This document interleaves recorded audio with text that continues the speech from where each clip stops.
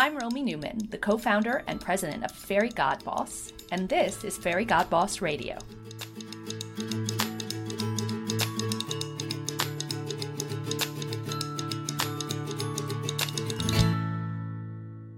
I am so excited to be here today with Lucinda Newcomb, who is the Chief Product Officer at WW. Lucinda, welcome to the show. Thanks, Romy. I'm thrilled to be here. Lucinda, you've had an amazing career in technology at some amazing companies. Can you tell us a little bit about it?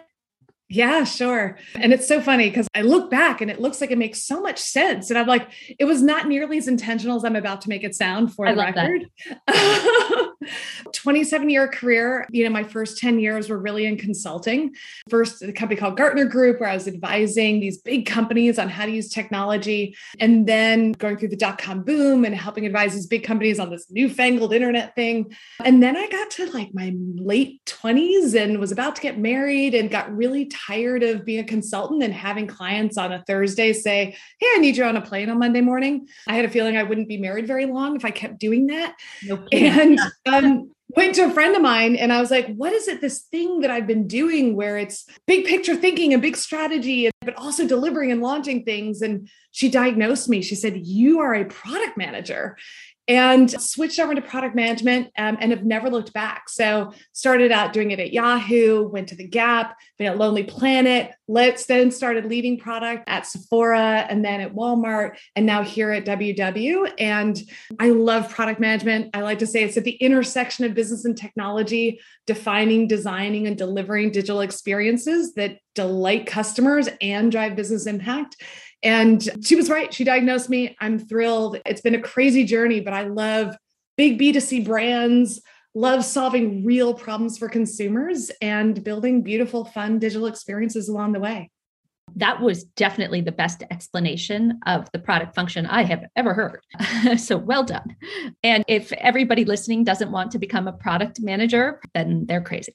It's really the best job. And I tell people, I'm like, if your worst fear in life is being bored, product management is a great job for you. So it would seem that you are someone who has a lot of curiosity and likes to not be bored. And you did make a lot of changes along the way. So what I'm interested to know is, how did you know when it was time to look for something new? How did you know when it was time to make a change? Yeah, probably about the first half of my career, I'd say I was chasing the next step, right? And, and I think that's true for most of us. Early in our careers, like, I want to be a senior product manager now. Now I want to be a director. Now, you're chasing that next step. And there's always a bit of the grass is greener and sort of like, oh, will it be here? Will it be better? Will it be better there? I have had the good fortune of, about 10 years ago, really shifting into saying, okay, I'm going to start choosing what I do next, which is harder, by the way, but it requires you to really know what matters. And so maybe 7 or 8 years ago, I came up with what I call my scorecard. And it is the 5 criteria that matter most to me in what is it that is giving me joy in my career. And, a lot of it is thinking about the happiness versus pride trade-off, making sure that I'm leaning toward the things that are making me happy versus leaning toward the things that are giving me pride or that I think I should be doing or somebody else thinks I should be doing. Really, when I think about, for me, and I like to encourage people, you should have your criteria. My criteria have evolved over the years. It depends on where you are in your career.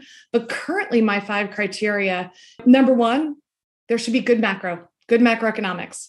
Like for me, being at a company that is growing, that has a sizable opportunity, that has macroeconomic tailwinds, not headwinds, is really important. Look, some people love a good turnaround. That's not me. And knowing that is really important. The second thing I look for is passion match. And passion match, like I said, I'm a B2C girl, especially if it's helping women and empowering women and what they're doing with their lives. And knowing that that's my sweet spot and that's my passion match has been a really guiding principle and a guiding light for me. The third thing is culture. And I'll tell you that culture is the hardest thing to suss out from outside as you're thinking about joining a place, but is the most important predictor of your success. And not because there's such a thing as a perfect culture, but there is such a thing as a perfect culture for you. And I define that as saying the things that are your natural tendencies are those the things that this organization naturally values and appreciates. Like you can't do 10 years of consulting if you don't have the ability to get along if you have to with anybody in any situation. Like you have to have that ability. But at Sephora, what I found was a place that naturally amplified what were my natural tendencies. And I grew tremendously as a result. And it's something that, at WW, I find it every day as well. But it's this really interesting combination of get shit done, talk fast, think fast, work fast kind of girl, balanced with collaboration. I'm a compulsive collaborator. I'm an off the charts extrovert. You cannot tell me to go off into a corner and do something on my own. I require collaboration. I love collaboration. Like those two things don't often live together very well, but if it's balanced with being customer centric and always putting the customer needs first, those three things come together really powerfully. And so I found that at Sephora was the first time I found it. It was a huge unlock for me in my growth in my career because I could stop second guessing my decisions and what I was doing and just got amplified in really pursuing my authentic leadership self. And so I always encourage people, if you're in a culture where they're trying to get you to change, maybe you're in the wrong culture for what is who you are, because there isn't perfect, but there is perfect for you. The fourth one is role. And I don't say title very intentionally. Role in terms of I'm not done growing. I'm not done learning. I want to continue to be in roles that challenge me and I get to broaden my skill set and broaden my perspective. And I think it's really important to know like whether or not you are still in a growth phase or whether or not you are like, hey, I've reached where I want to be. Like if I go any higher, then I'm not going to get to do the things I love. But understanding where you are in your growth trajectory and your role. And then the fifth one, and this one I'm going to say it to all you ladies out there, the fifth one is comp. And not because I'm greedy, but A, girl's got to eat. And B, too often we are socialized to not stand up and ask for what we are worth and be valued appropriately. And it is really important that when you join a company, when you're at a company, that you know that you're being valued for the worth that you provide. And those 5 criteria, so I use those in figuring out, like it was how I knew when it was time to leave Sephora a few years ago, was because it had been an awesome 5 years, but recognizing that my A pluses have been turning into B minuses and turning into C pluses and a couple key areas that it was time to go out and look for something. And it's how I know when I sit here at WW, I look at the culture and the role and the passion match. It just makes me so excited to be here. So I tell people, figure out your criteria. They don't have to be my 5. They should be yours. But it's important to know what is it that is most impactful to your day-to-day happiness. And that'll tell you when to leave, when to look, and whether or not you found the right opportunity when you do. I love this framework. And I love how clearly you defined it and explained it. I think there's a really good takeaway there for us all. And I will confess, I don't have a scorecard, but I'm going to probably have to go make one. I love it. I love it. So you had all these roles at different places, and now you have this huge job at a huge brand. How do you feel like those roles prepared you for what you do now? It's been such an evolution, right? And, as I said, going from your first time managing people, then you're like managing managers and leading leaders. And, as you go in the scope and breadth and depth of your leadership, it's often impossible as you look up to the next level to know what's going to be that next level. Because early on, you just assume it's doing the same job more, right? And doing the same job with more people. But it's actually at every level, it is a different job. By the way, the hardest transition in my career that I've experienced and what I've observed in many other people I've mentored and coached along the way as well, is going from being an individual contributor to being that first management job, that first director job. And especially because as an individual contributor in product management, you are expected to have all the answers. You are expected to be the one who knows where all the bodies are, who knows what's happening, why it's happening, and keeping all the trains together. And as you transition into being a director and managing people, those things that got you there and were so powerful are actually the things that will hold you back in your desire to know all the details, to be the one who has all the answers. It actually holds you back from being able to deliver through others, which is the fundamental definition of starting to lead and manage teams, is being able to figure out how to deliver through other people. And so, I always tell people, I'm like, look, a good director is like a really good cook. Like day in, day out, they are putting out like the same recipe, but they're putting it out. It tastes great. The burrito is always awesome, and consistent and great. And that's a good director, because every day in, day out, they're taking those ingredients and they're making the right food. As a senior director, you need to be more of a chef. And a chef is somebody who not only do they cook well, but when they go to the market and they say, hey, look, this random ingredient is in season and I'm going to go create a new recipe. Or oops, they don't have tomatoes today. Tomatoes are in half of my recipes. I wonder what I should do about that. Being a chef and being able to react and see new strategies and see new white space and be able to create new opportunities instead of just doing well what you've been doing. And, as you get to more of a VP or more executive level, now you're actually managing the entire restaurant. And all of a sudden, wait, your skill set is in cooking, but now you have to actually figure out how to wait staff, how to get a maitre d', how to advertise to get people in the door to come to your restaurant. All of a sudden, you have to lead functions that you don't know from the ground up. And that's in and of itself a skill, being able to lead somebody who has the skill set without having to be the one who has all the answers and knows it yourself. And, as you think about more CPO, I think of it more of, having a restaurant chain, much broader. These are different challenges at each level. You're still leading people. You're still leading through others. You're leading more senior people. So you have to be able to let go of things. But it is something that, at every step, you need to let go of the notion that what got you here is going to get you to the next level. Because what was working in your past role got you to this level, but now it's a new job. And every level is, in fact, a different job and needs new skills and needs you to rethink your identity and rethink how you operate, because sometimes you yourself have to adapt into that new position. I love it. And actually, it really resonates with my experience and what I'm kind of dealing with at this moment. So it really has me thinking. So you work in the technology function and you came up through consulting. You've probably been in a lot of situations where you're the only woman in the room. Yes. How has that impacted your career? It's been fascinating. My first real job was at Gartner Group. It was amazing. So this was back in 1995. So it was before the internet, really. And, people still paid for content. What a day. And paid a boatload of money for the content that Gartner Group produced, which was essentially all of these old dudes who'd been around technology for decades, advising these companies on how to use technology to be better companies. And it was a brilliant idea, super successful. And by the way, I worked with some of the most brilliant men in the universe. And they would they called us IROCs to our faces, idiots right out of college. Have you ever heard this IROCs? Okay. Every year they would go out and hire 8 to 10 of us with the idea that, you can teach somebody technology. It's much harder to teach somebody to be strategic, to be analytical, to have good communication skills. Things were in short supply, so they would bring us and mentor us. And I learned very early on, the mid 90s, and God, the egos. So I think back on it, but it's one of those where we as women, we have to cultivate different ways of getting our point across and different ways of communicating. We are socialized and we are wired differently, and there's nothing wrong with that. The trick is figuring out how to use that substance, but be authentic in your own style. Right? The fact is, we as women, we approach things differently, and we need to lean into that. Early in my career, I had all these men basically coaching me and trying to tell me how to act like a dude.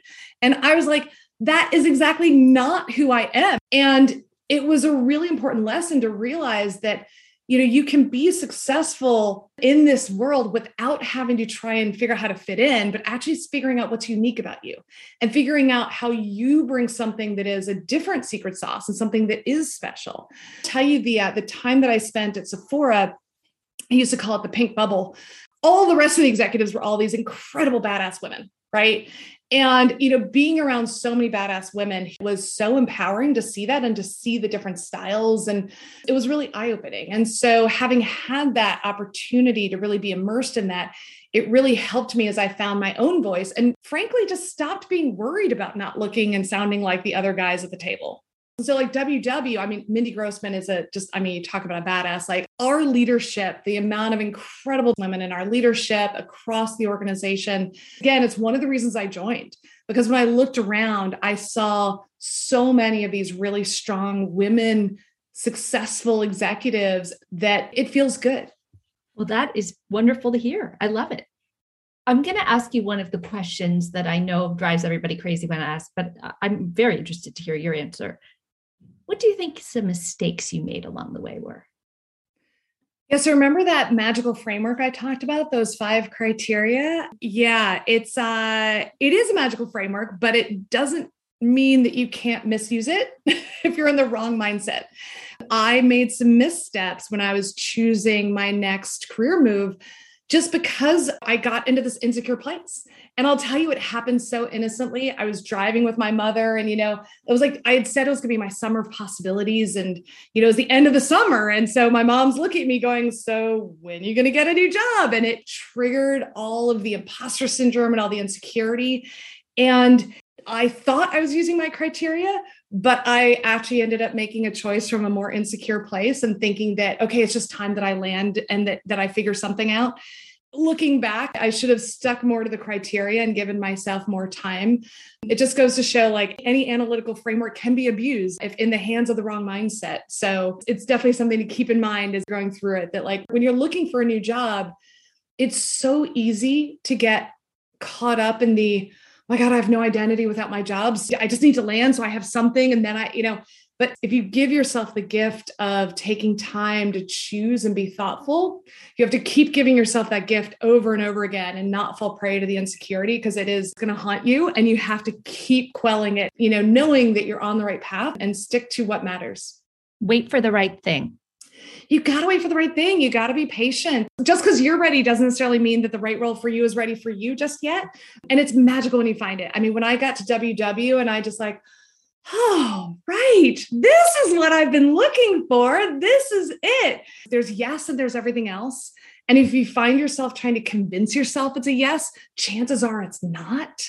Like I said, like when I got to WW and I looked at it, I was like, yes, see, I had evaluated this on my 5 criteria and it has been exactly what I had hoped and really looked for. And that if you know what it is that matters to you, don't compromise. Don't let that little insecure monster, like the voice in your head is not you. The voice in your head is wrong. Don't let that voice in your head lead you astray and tell you that time's up. You gotta settle down and stick to your guns. Yeah. And 2 things I actually take away from that also are, number one, so, okay, your criteria, your roadmap scorecard it can't always be perfect. Like it's never going to be a 100% perfect predictor, but also, okay, so you maybe make the wrong move. You can course correct. Absolutely. Like that is also not the end of the world. Absolutely. And I will tell you, there used to be this mindset of you can't be someplace only a year, or you can't leave before you have a new job lined up. Those are fallacies.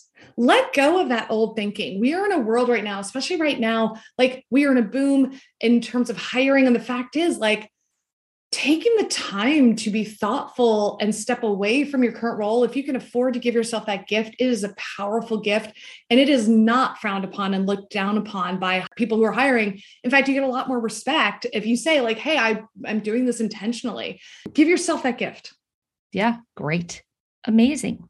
So how do you spend time when you're not working? And does it involve a scorecard? Funnily enough, so my husband and I have been married almost 20 years now, and we don't have kids. We've got fur babies. So I have 2 puppies. So right now I spend a lot of time with my puppies. But I tell people, I'm like, we don't have kids. We've got toys, time, and golf handicaps. I spend a lot of time golfing. And in fact, it does involve scorecards. And mostly because all 4 of my grandparents golfed. And so I grew up, around the game. But at the end of the day, like, it gets you outside, it gets you out of your head. And by the way, if there is one thing that teaches you patience and how to live in the moment and move forward, it's the ability, like you have a crappy hole, you got to move on to the next hole and let it go. You have 18 holes.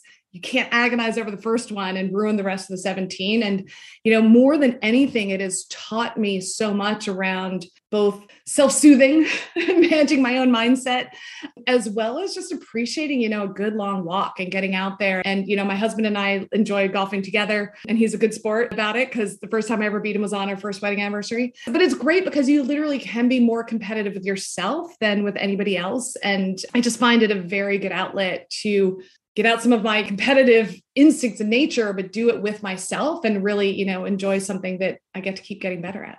Yeah. It's a really good way to just be in the moment. Yeah, for sure. And the other thing I do is I'm obsessed with my Peloton. I would not have made it through COVID shut-in without the Peloton, because look, when you spend so much of your time, especially as a leader, talking with other people, working through, like people don't come to me with the easy stuff. They bring me their monkeys, they bring the hard stuff. Like at the end of the day, you need to have something that takes you out of your head and gives you that sense of accomplishment. And I don't enjoy working out, but I enjoy after I've worked out. I'm a huge fan of being active and balancing your head that way. Yeah. Absolutely. I think it's so essential. I really believe in the mind-body connection. I did want to go back to the golf, actually. Do you think it's helped your career along the way that you play golf? It's so funny because early on, I thought it was going to be such a game changer for me because being in tech, I'm like, so I'm going to be out on the golf course with all these guys, right? And then it was funny because, like I said, one of the most accelerated growth periods of my career was at Sephora, where nobody played golf. I think I started out thinking that it was going to be this great unlock for me there. But at the end of the day, I've met amazing people golfing, especially, other women who golf. We tend to be kindred spirits and, competitive types. But no, I've never found a job on the golf course. Yet. I think I'm going to move to our Fast Five. First one is, what's your favorite karaoke song? That is easy. It is Summer Lovin' from Greece. And in fact, I hadn't done karaoke in years and not just COVID years, but a couple of weeks ago did it. It's a go-to for me. I love it. Tell me more. I think you may have told us, but your favorite way to practice self-care is the Peloton, the golf. Peloton and golf, but the other one is journaling. Oh. And, this is something for me that whenever I find my head like just bouncing around and all these things wrapped up in there and my shoulders clenched and sitting down and just writing to myself. I just email myself. And God knows the things somebody would find if they ever hacked my email. But, just like being able to write something down and know that I'm the only one who's ever going to read it and really go through and work out and interrogate myself, right? Because I realize as an extrovert, I do my best thinking while I'm talking to other people. And I was like, oh, it works if I talk to myself too. That's cool. But that practice of journaling, every time I feel all, snarled up inside, sitting down and just giving myself some quiet space to write to myself really helps unravel and get to the bottom of like, what am I really anxious about? What am I really trying to work through? And I don't always find all the answers, but I certainly find a lot more clarity. Love that. Well, who is the celebrity, dead or alive, that you would like to have dinner with? Oh, Michelle Obama. Yeah. Hands down. Listening to her book a couple of years ago, listening to her voice, and every time it would be a very long dinner. She would not be able to get away. Would not let her leave. I think that would be a great dinner. I would like to attend. So besides Becoming, is there another book you would like to recommend to our audience? One of my recent favorites is a book called Think Again by Adam Grant. And I'm a huge fan of Adam Grant. And the premise is none of us are perfect. We're all wrong in some way at some time. When you find out you're wrong about something, don't be upset. That's a gift. Because it means you can now fix it and become right again. And too often we get our identity wrapped up in the things that we believe and the things that we think we know and that we think we're right about. And, the more you wrap your identity up in that, like it actually prevents you from moving forward and from growing and from being more effective. And so he talks about this notion of being on Mount Stupid, which is when you know just enough to be dangerous and you think you're super smart and know it all versus before you realize you really don't. And he draws this graph and you're just sitting on Mount Stupid where you think you know it all. And I tell people all the time not to set up base camp on Mount Stupid because it really is. It's a dangerous place to be. I may have to use that. A Fairygodboss, it is a tradition that we ask our participant to brag about themselves. So the idea is we observe that women are just not as comfortable bragging or taking credit for our achievements, and it holds us back because then people don't know what our achievements are. So I'm going to ask you, Lucinda, to be a role model for us all and show us how some good bragging works. This is a hard one. It's so hard. So hard. I mean, we are so socialized to not do it. But I will tell you that right now, the thing I've been bragging about and I'm so proud of is I have hired the dream team. My leaders right now are the best I've ever hired anywhere. And they're functioning as a leadership team together. Each one is in self amazing. I have never been more impressed with leaders, and I am so proud of having hired them. I tell them all the time that I am so smart for having hired them. But it is really, having hired just an awesome team is a great feeling. And I'm really proud of it because it's hard to do. It's very hard to do. Yeah, for sure. All right, Lucinda, you did a great job bragging. Congratulations. Thank you. I've been working on it.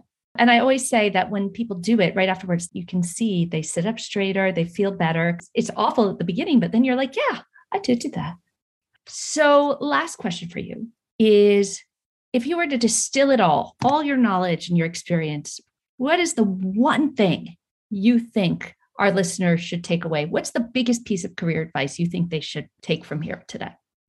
Can I give you two? Yes.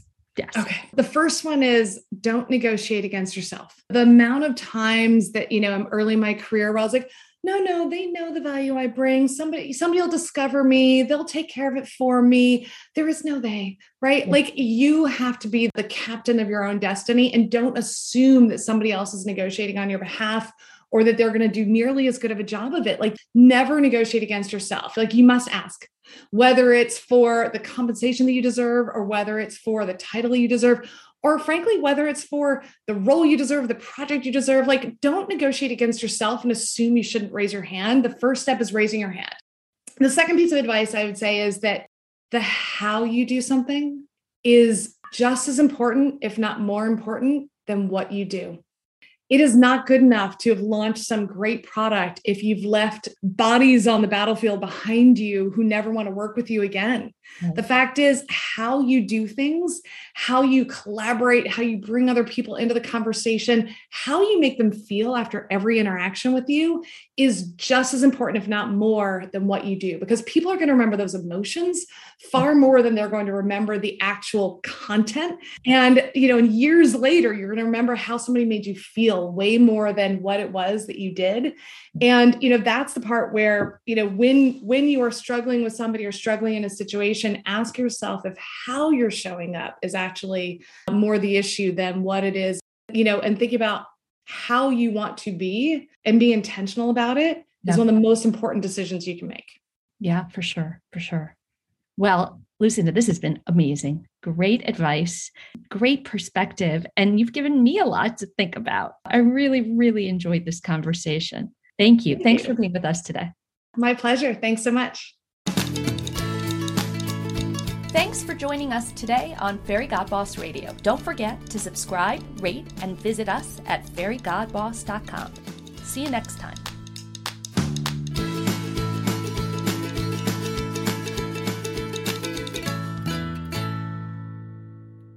With Lucky Land Slots, you can get lucky just about anywhere. Dearly beloved, we are gathered here today to... Has anyone seen the bride and groom?